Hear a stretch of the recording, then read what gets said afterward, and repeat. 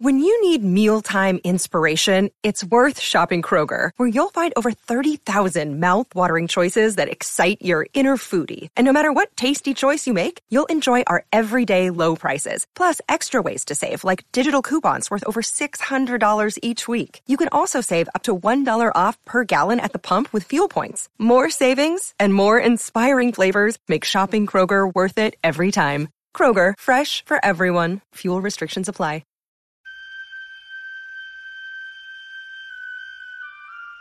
The poem says, "Human voices wake us, and we drown." But I've made this podcast with the belief that human voices are what we need. And so, whether from a year or 3,000 years ago, whether poetry or prose, whether fiction or diary or biography, here are the best things we have ever thought, written, or said.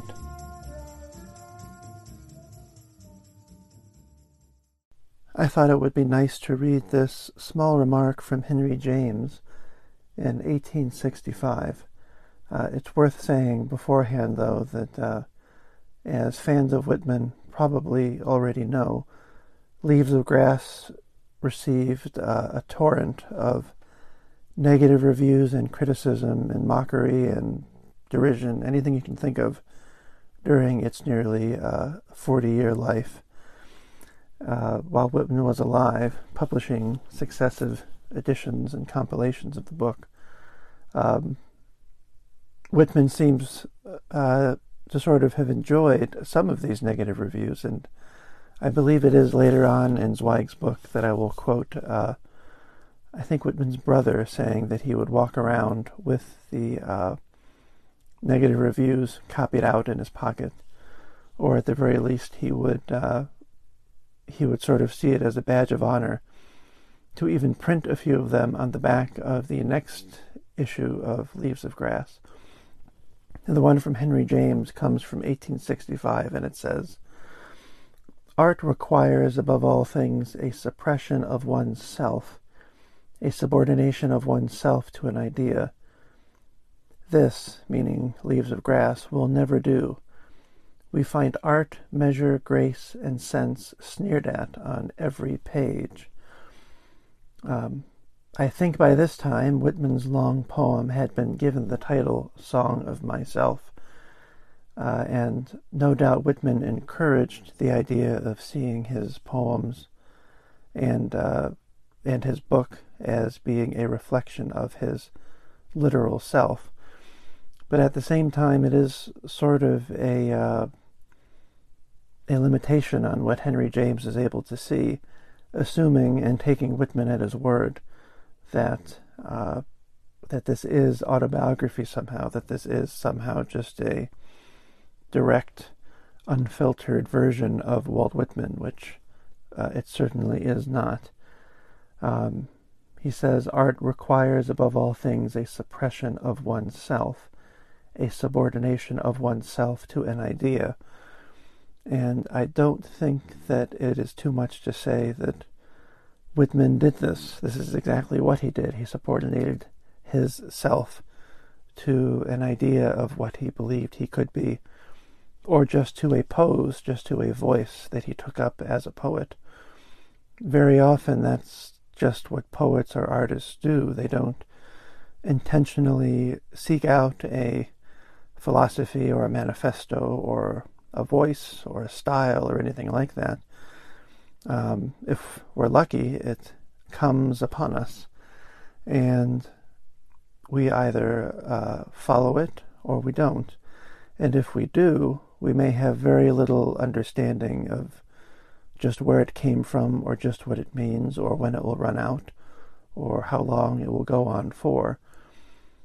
But very often, even something like Whitman, which appears loose and spontaneous, is not that at all.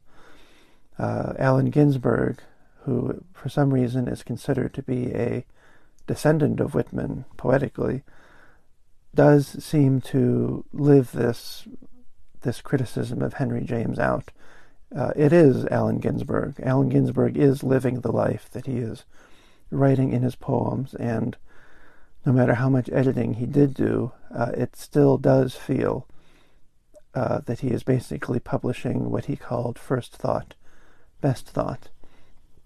And in the same way, you have someone like T.S. Eliot claiming around 1918, 1919 or so, again, the same thing that Henry James is saying, the whole idea of impersonality in poetry, of smothering the personality to make something universal. But there is hardly any more autobiographical poet than T.S. Eliot, as he said later on. His poem, The Wasteland, he said this in later life, was just his own expression of a personal grouse against the universe. And it's nice that he uses the word personal. He knows that the impersonal theory that he gave off as a young man was probably BS. And the autobiographical in Eliot is also just in what he was reading. All the notes that he put to his poetry and all the notes that scholars since then have pinned to his poems as footnotes. There's very little in Eliot that isn't autobiographical. But again, as we know, The Wasteland was originally titled He Do the Policeman in Different Voices, so that it isn't just Eliot, it's Eliot filtered through a voice, filtered through many voices, whereas Whitman, it seems, had one voice, two voices, maybe three or four.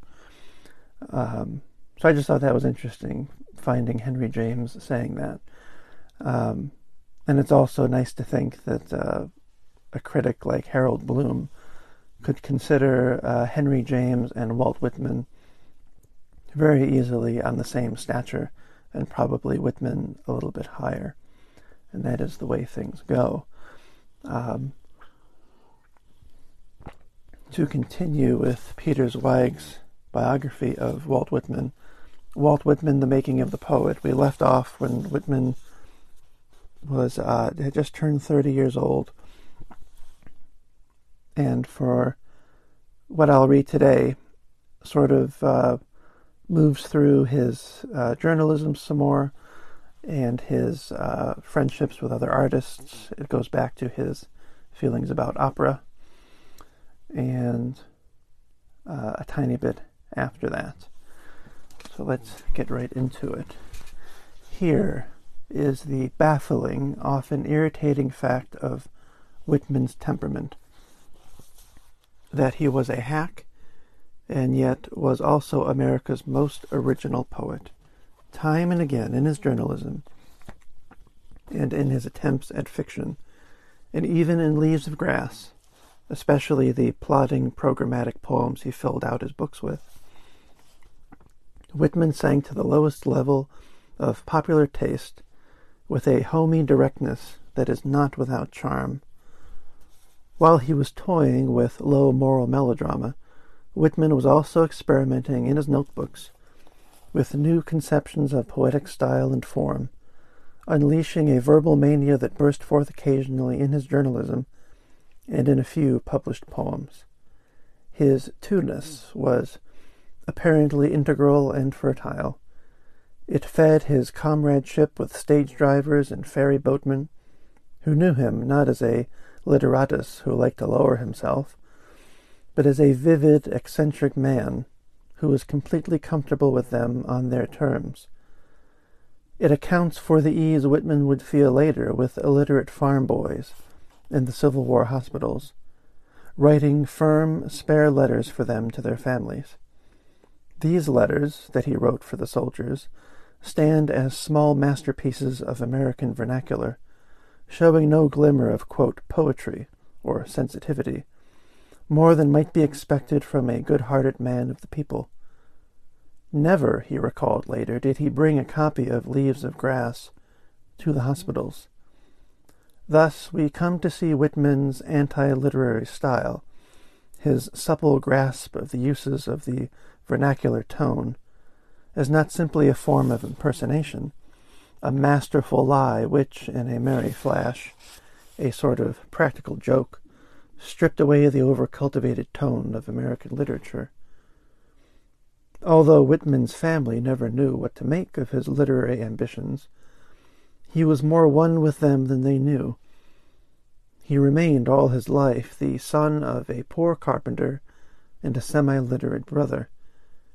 He thought as they thought, never rose above them, any more than he rose above the dozens of working men whose names fill his notebooks. Much 19th century literature exists in a passionate and often awkward dialogue with the popular or low culture. Balzac and Dickens wrote baggy monsters of novels shaped to the needs of newspaper serialization and modeled on the lurching melodramas of such as Eugene Sue. Edgar Allan Poe's severe and elegant fantasies were grounded in the well-forgotten crudities of the Gothic novel, and romantics everywhere drew on folk tales. Like Wordsworth, they sought to apply their deepest imagination to rendering simple people who, as Rousseau had taught a whole civilization, lived close to nature and possessed an unchanging truth of human experience. So that what I have called Whitman's two-ness, his simultaneous personalities of adventurous wordmaster and unsophisticated man of the people, internalized this dialogue, this cultural dialogue that had been going on for some time, and made it the most visible signature of his literary achievement. And that passage especially goes to show that while Whitman's literal long foreground might be hard to find, his cultural long foreground is right there if you want to look for it. This is a nice passage on Whitman and popular music and later on opera. Here we are. In one newspaper article, Whitman objected to the delirious acclaim that greeted the Swedish singer Jenny Lind on her visit to New York in 1850. Miss Lind's vocal technique was dazzling, he admitted, quote, performing the same feats with sound that leapers and India rubbermen perform with their limbs, end quote. Such vocal gymnastics are, quote, curious to hear, end quote. Yet a more ordinary voice will often possess far more, quote, sweetness and music, end quote. 5 years earlier, in an article entitled Art, Singing, and Heart Singing for Edgar Allan Poe's Broadway Journal, Whitman had made a similar distinction. There he had also preferred the heart songs of American family singers, like the Hutchinsons, to the agonized squallings of foreign art singers. After the revelation of grand opera, however, Whitman wrote more subtly, quote, music, in the legitimate sense of that term, exists independently of technical music, as much as language exists independently of grammar, or perhaps I might say, just as poetry exists independently of rhyme.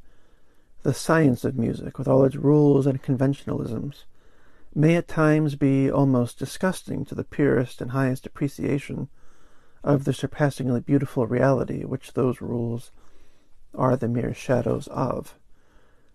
And this goes to what I have long thought, that we only go to the theories, we only go to the rules, we only try to figure out what an artist has done after they've done it, and after we've come down from the high of the experience of it. And, we can just keep reading. Zweig goes on to say, art's highest aim, Whitman had come to know, is not simply to be artless and direct, a language of the heart. Its, quote, surpassingly beautiful reality, end quote, is beyond technique, yet is somehow suggested by it, embodied forth by it, as the voice, apart from any words, envelops the hearer and lifts him to an ocean-like heaven of pure sounds. Quote, "Ah, welcome that I know, not the mere language of the earthly words in which the melody is embodied, as all words are mean before the language of true music." And that ends a quote Whitman wrote about music, and only a few years later he would write, "The words of my book, nothing. The drift of it, everything." And he says, for Whitman too, but more profoundly and more subtly than the French symbolist poets, poetry would aspire to the condition of music, not in a Poe-like chiming of exotic rhymes and assonances, but in a pattern of suggestive imagery, interweavings of theme, shifts in tone, suggested by the alternations of recitative and aria.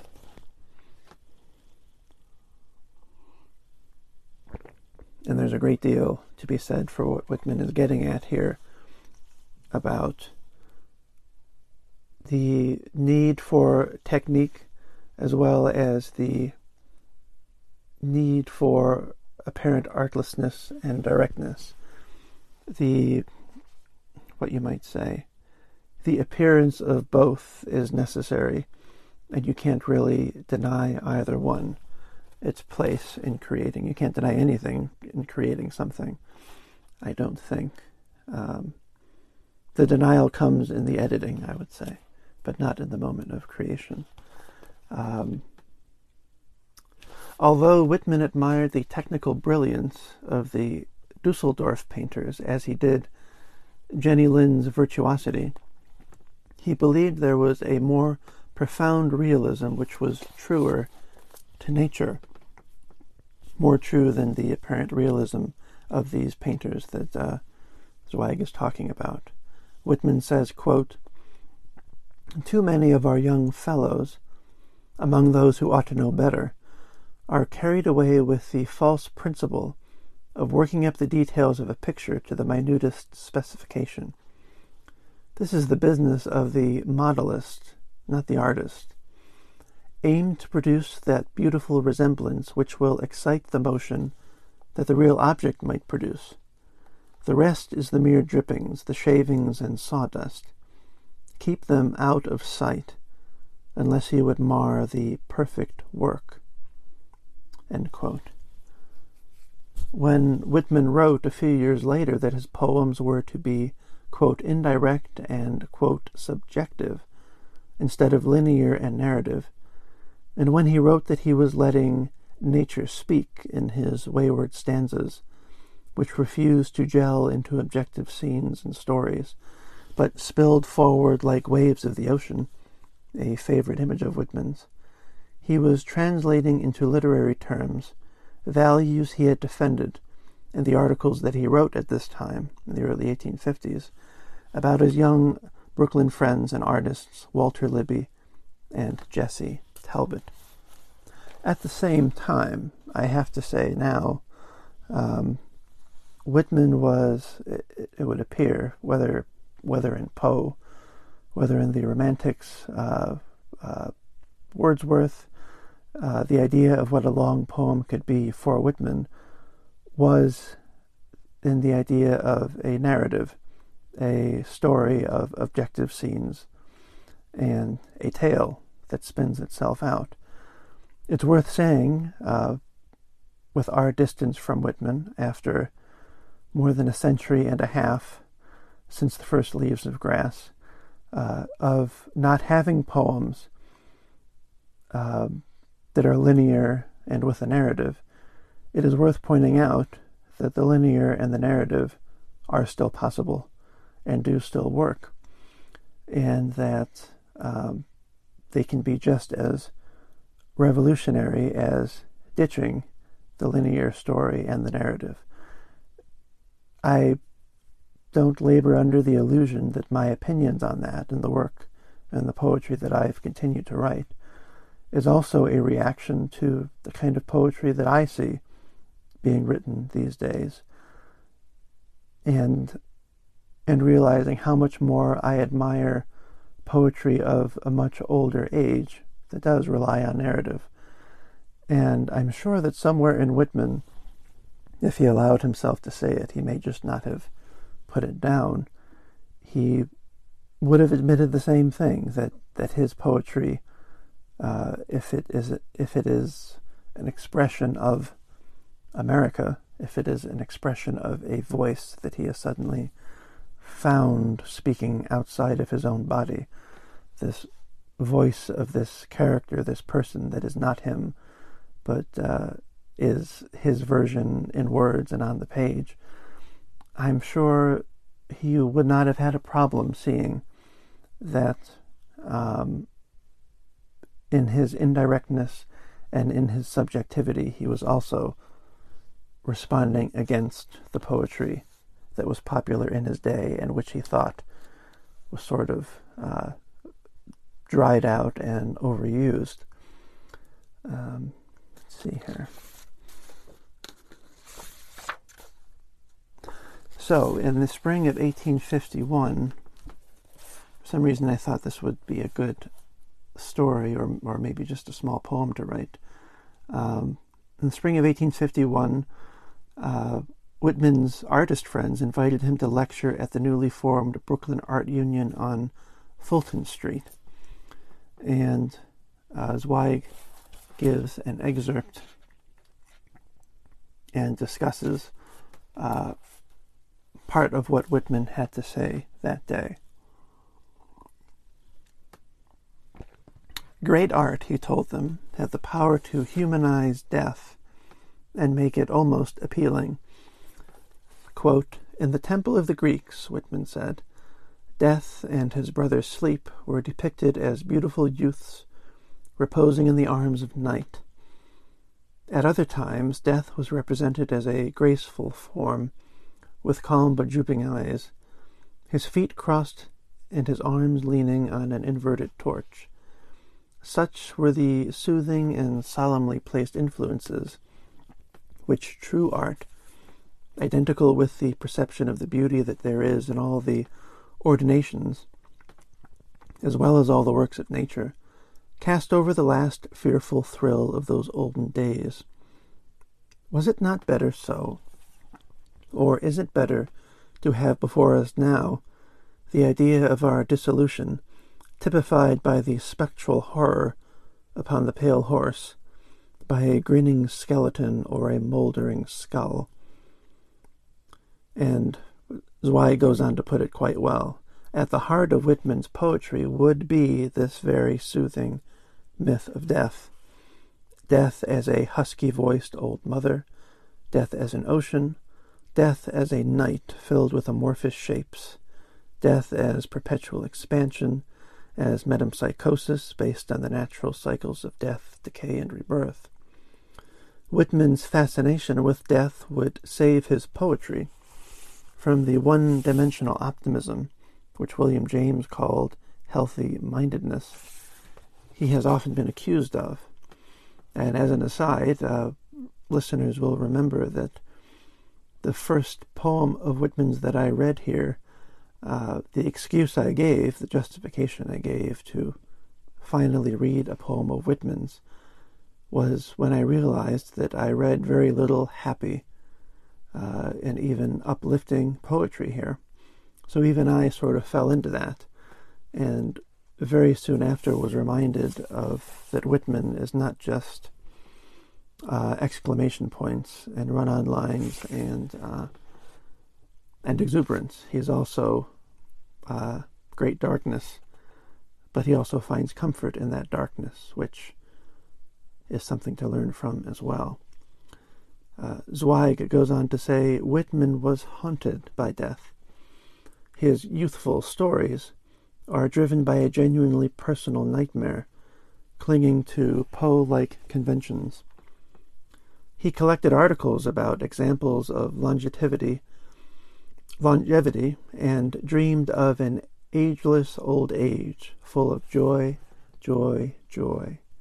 Leaves of Grass was wedded to death and written under, quote, great pressure, while his father lay dying in another room of the house, and published only days before his death. In his speech at the Art Union, Whitman described death as a beautiful boy enfolded with his brother, Sleep, in the comforting arms of night. The image is classical, perhaps inspired by Francis Wright's A Few Days in Athens. It conveys an erotic wistfulness, and the figure with calm but drooping eyes might almost be a self-portrait. Elsewhere, Whitman describes his own, quote, singular eyes of an indistinct light blue, and with that sleepy look that comes when the lid rests halfway down over the pupil, end quote. Lounging on an inverted torch, the figure also resembles the singer in Song of Myself, who, quote, bends an arm on an impalpable certain rest, looks with its side-curved head, curious what will come next. Death exists in the speech as a curious self-mirroring, wedded to an art and to the Greek vision of boys reclining in each other's arms. A friend of Whitman's, Abby Price, remembered a conversation Whitman had about death a few years later. For a few minutes, she said, his face wore an expression she had never seen before. He seemed rapt, absorbed. In describing it afterward, Abby Price said that he appeared like a man in a trance. This rapt fascination may be the source of Whitman's sweetly haunted lines in Out of the Cradle Endlessly Rocking, and When Lilacs Last and the Dooryard Bloomed, and provides the compelling lyricism of one of Whitman's most puzzling poems, Scented Herbage of My Breast, in which the longing for comrades and the leaf-like growth of poetry and the vision of death, the very themes Whitman invoked in his Art Union speech, are woven together with peculiar intensity. And here is an excerpt from Scented Herbage of My Breast. Scented herbage of my breast, leaves from you I glean, I write, to be perused best afterwards. Tomb leaves, body leaves, growing up above me above death. O slender leaves, O blossoms of my blood, I permit you to tell in your own way of the heart that is under you. Oh, I do not know what you mean there underneath yourselves. You are not happiness. You are often more bitter than I can bear. You burn and sting me. Yet you are beautiful to me, you faint-tinged roots. You make me think of death. Death is beautiful from you. What indeed is finally beautiful except death and love? Oh, I think it is not for life I am chanting here, my chant of lovers. The concluding theme of Whitman's speech became the ground note of his poetry and his life. Quote, the perfect man is the perfect artist. Which, of course, goes against Yeats's line that there's either perfection in the life or perfection in the art.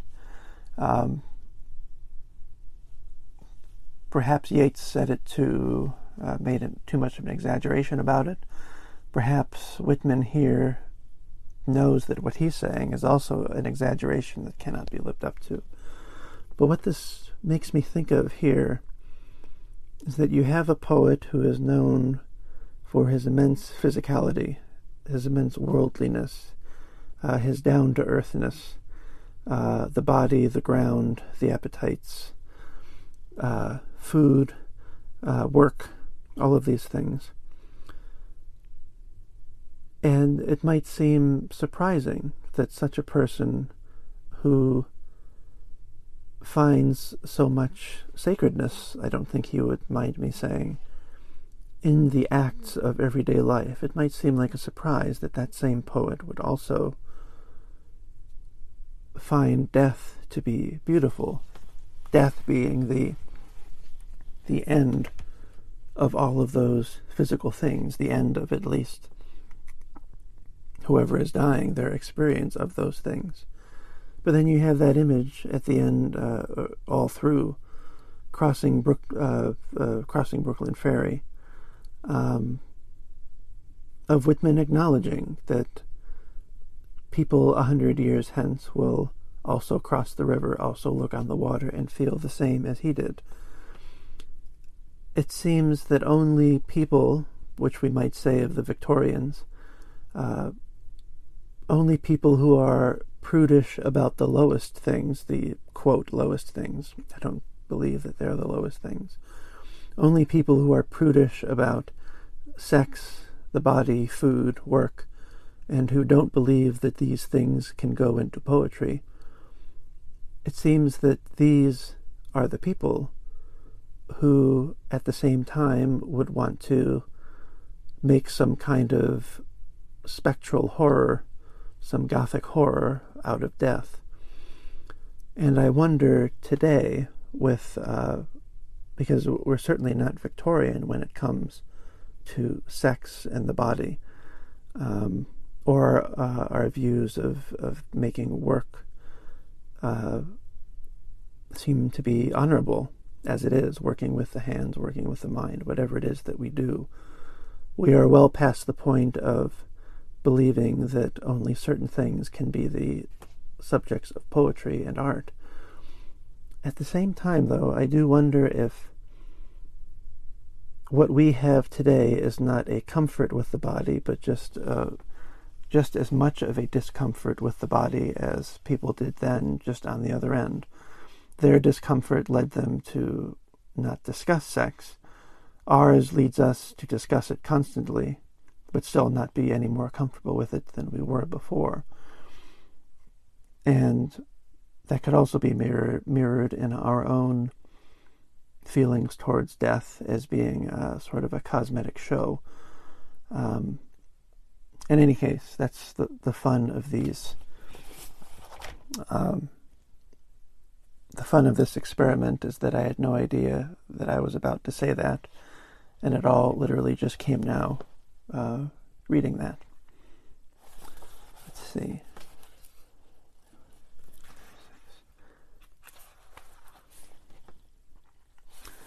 I think this will be the last passage I will read tonight. This is a fairly long one, I believe. Two more. Okay. And here, so after that sort of epilogue to the previous chapters, he Zweig sort of sums up where Whitman is. And then he describes Whitman beginning in the spring of 1852. He is back living at home, and he is no longer a journalist. He had a bookstore and a sort of a sidewalk bookstore that is also gone. And Zweig just describes Whitman's life at this time, working day to day. In 1852, Walt and his brothers rented a storefront on the corner of Cumberland Street and Atlantic Avenue, and set themselves up as carpenter contractors. I don't think I've mentioned this previously, but Whitman's father, who was never able to really succeed in the business, was in the business of building houses and always seemed to have bad luck at the job. Set themselves up as carpenter contractors. Whitman was no misty-minded businessman. The receipts that we have were carefully itemized, payments noted to the penny and dated. His father had not been good at business, and Walt was trying to do better. He supervised the work and kept his accounts in order. He made a profit, too.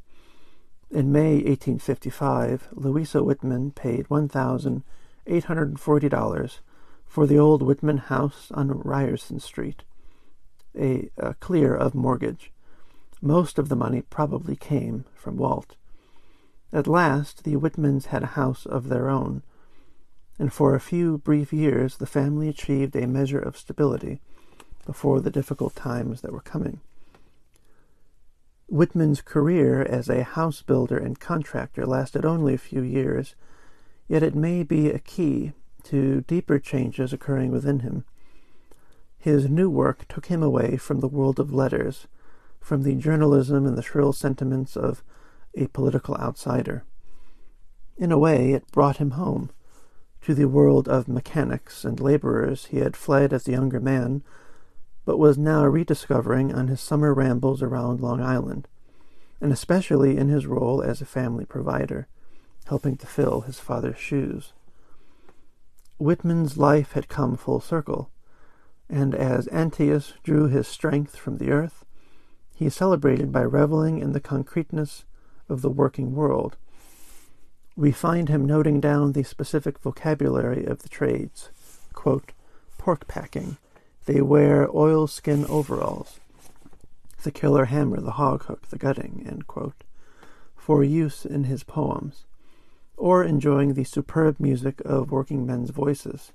Quote, I often wander all day on Manhattan Island through streets towards the East River, on purpose to have the pleasure of hearing the voices of the native-born and bred workmen and apprentices in the spar yards on piers, caulkers in the ship scaffolds, workmen in iron, mechanics to or from their shops, drivers calling to their horses, and the like. End quote. Although, as a newspaperman and loco-foco Democrat, Whitman had often written about the working classes, his sympathy had been abstract, a matter of democratic principles. His ear for street talk had been there, but in quotation marks, defining a distance Whitman had preferred, the distance of ambition, of a higher social horizon. That has gone now.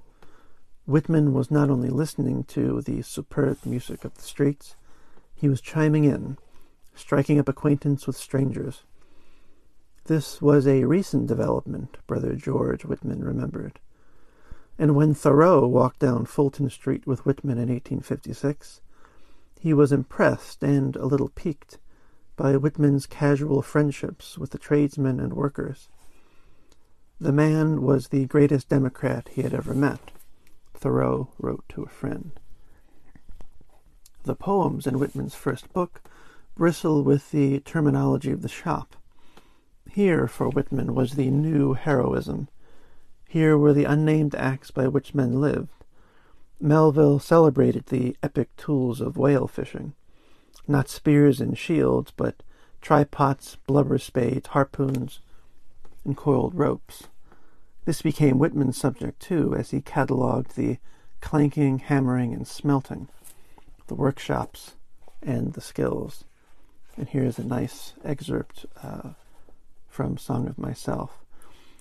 The anvil and tongs and hammer, the axe and wedge, the square and miter and jointer and smoothing plane, the plumb bob and trowel and level, the wall scaffold, and the work of walls and ceilings, or any masonry work, the ship's compass, the sailor's tarpaulin, the stays and lanyards, and the ground tackle for anchoring and mooring, the sloop's tiller, the pilot's wheel and bell, the yacht or fish smack, the great gay pennanted 300-foot steamboat under full headway, with her proud fat breasts and her delicate, swift, flashing paddles. The cylinder press, the hand press, the frisket and tympan, the compositor's stick and rule, the implements for daguerreotyping, the tools of the rigger or grappler or sailmaker or block maker, on and on and on.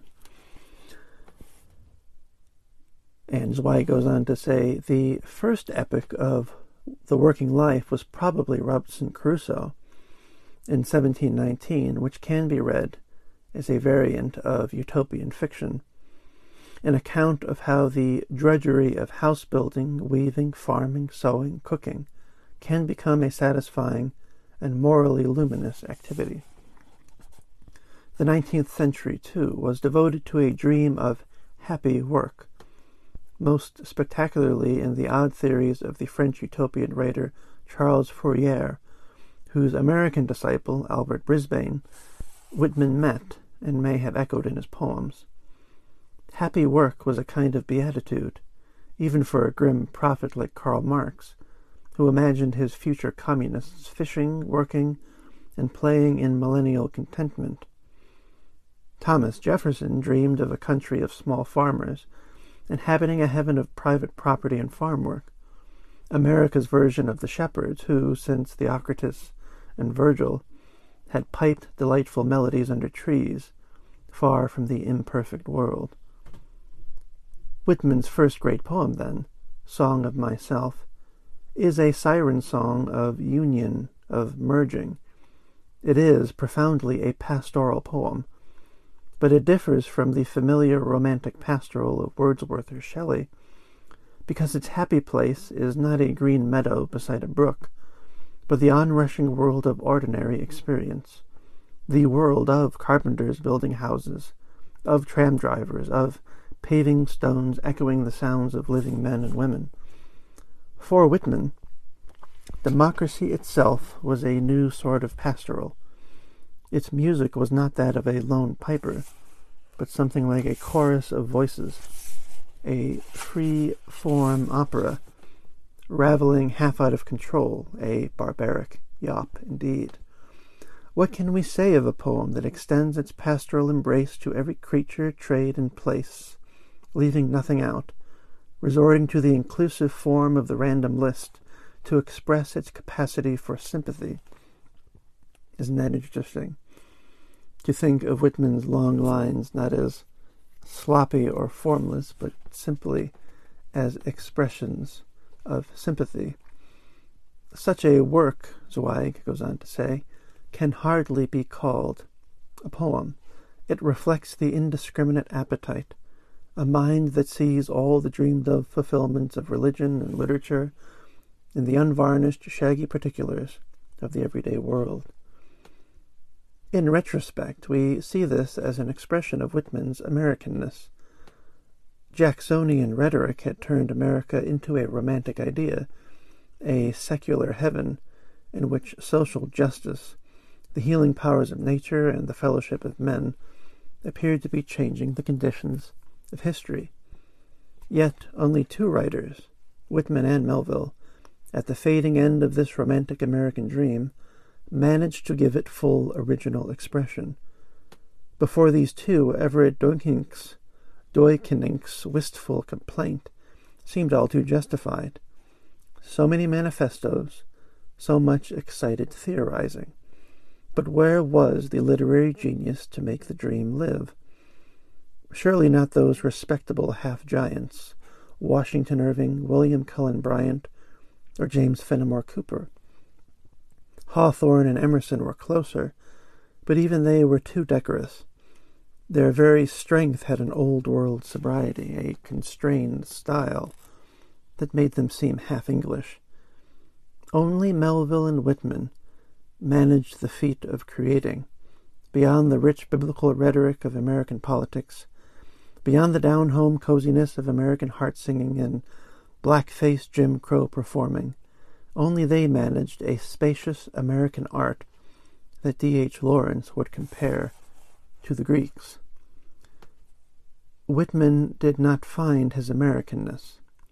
He created it all on his own in his rooms on Skillman and Ryerson Street, while toting up invoices for building materials, paying bills, buying and selling quickly built frame houses. And that is an incredible sentence to read out loud.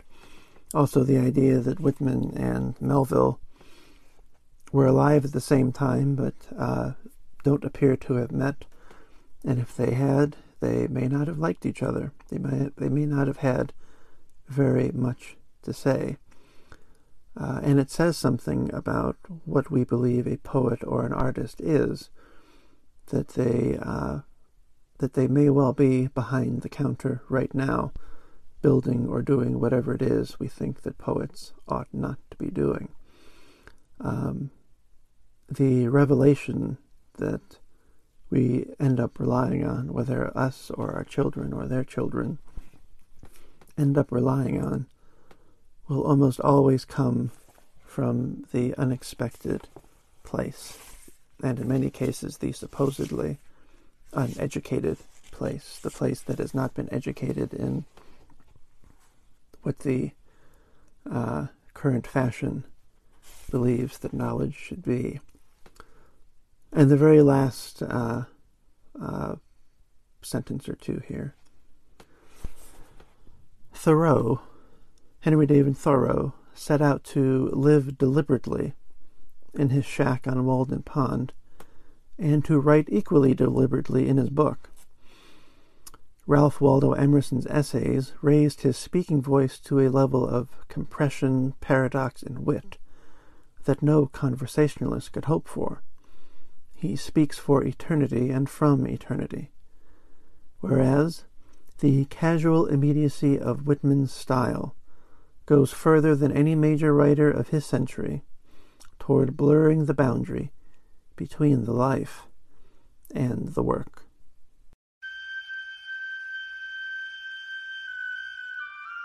Any comments or suggestions for readings I should make in future episodes can be emailed to humanvoiceswakeus1@gmail.com.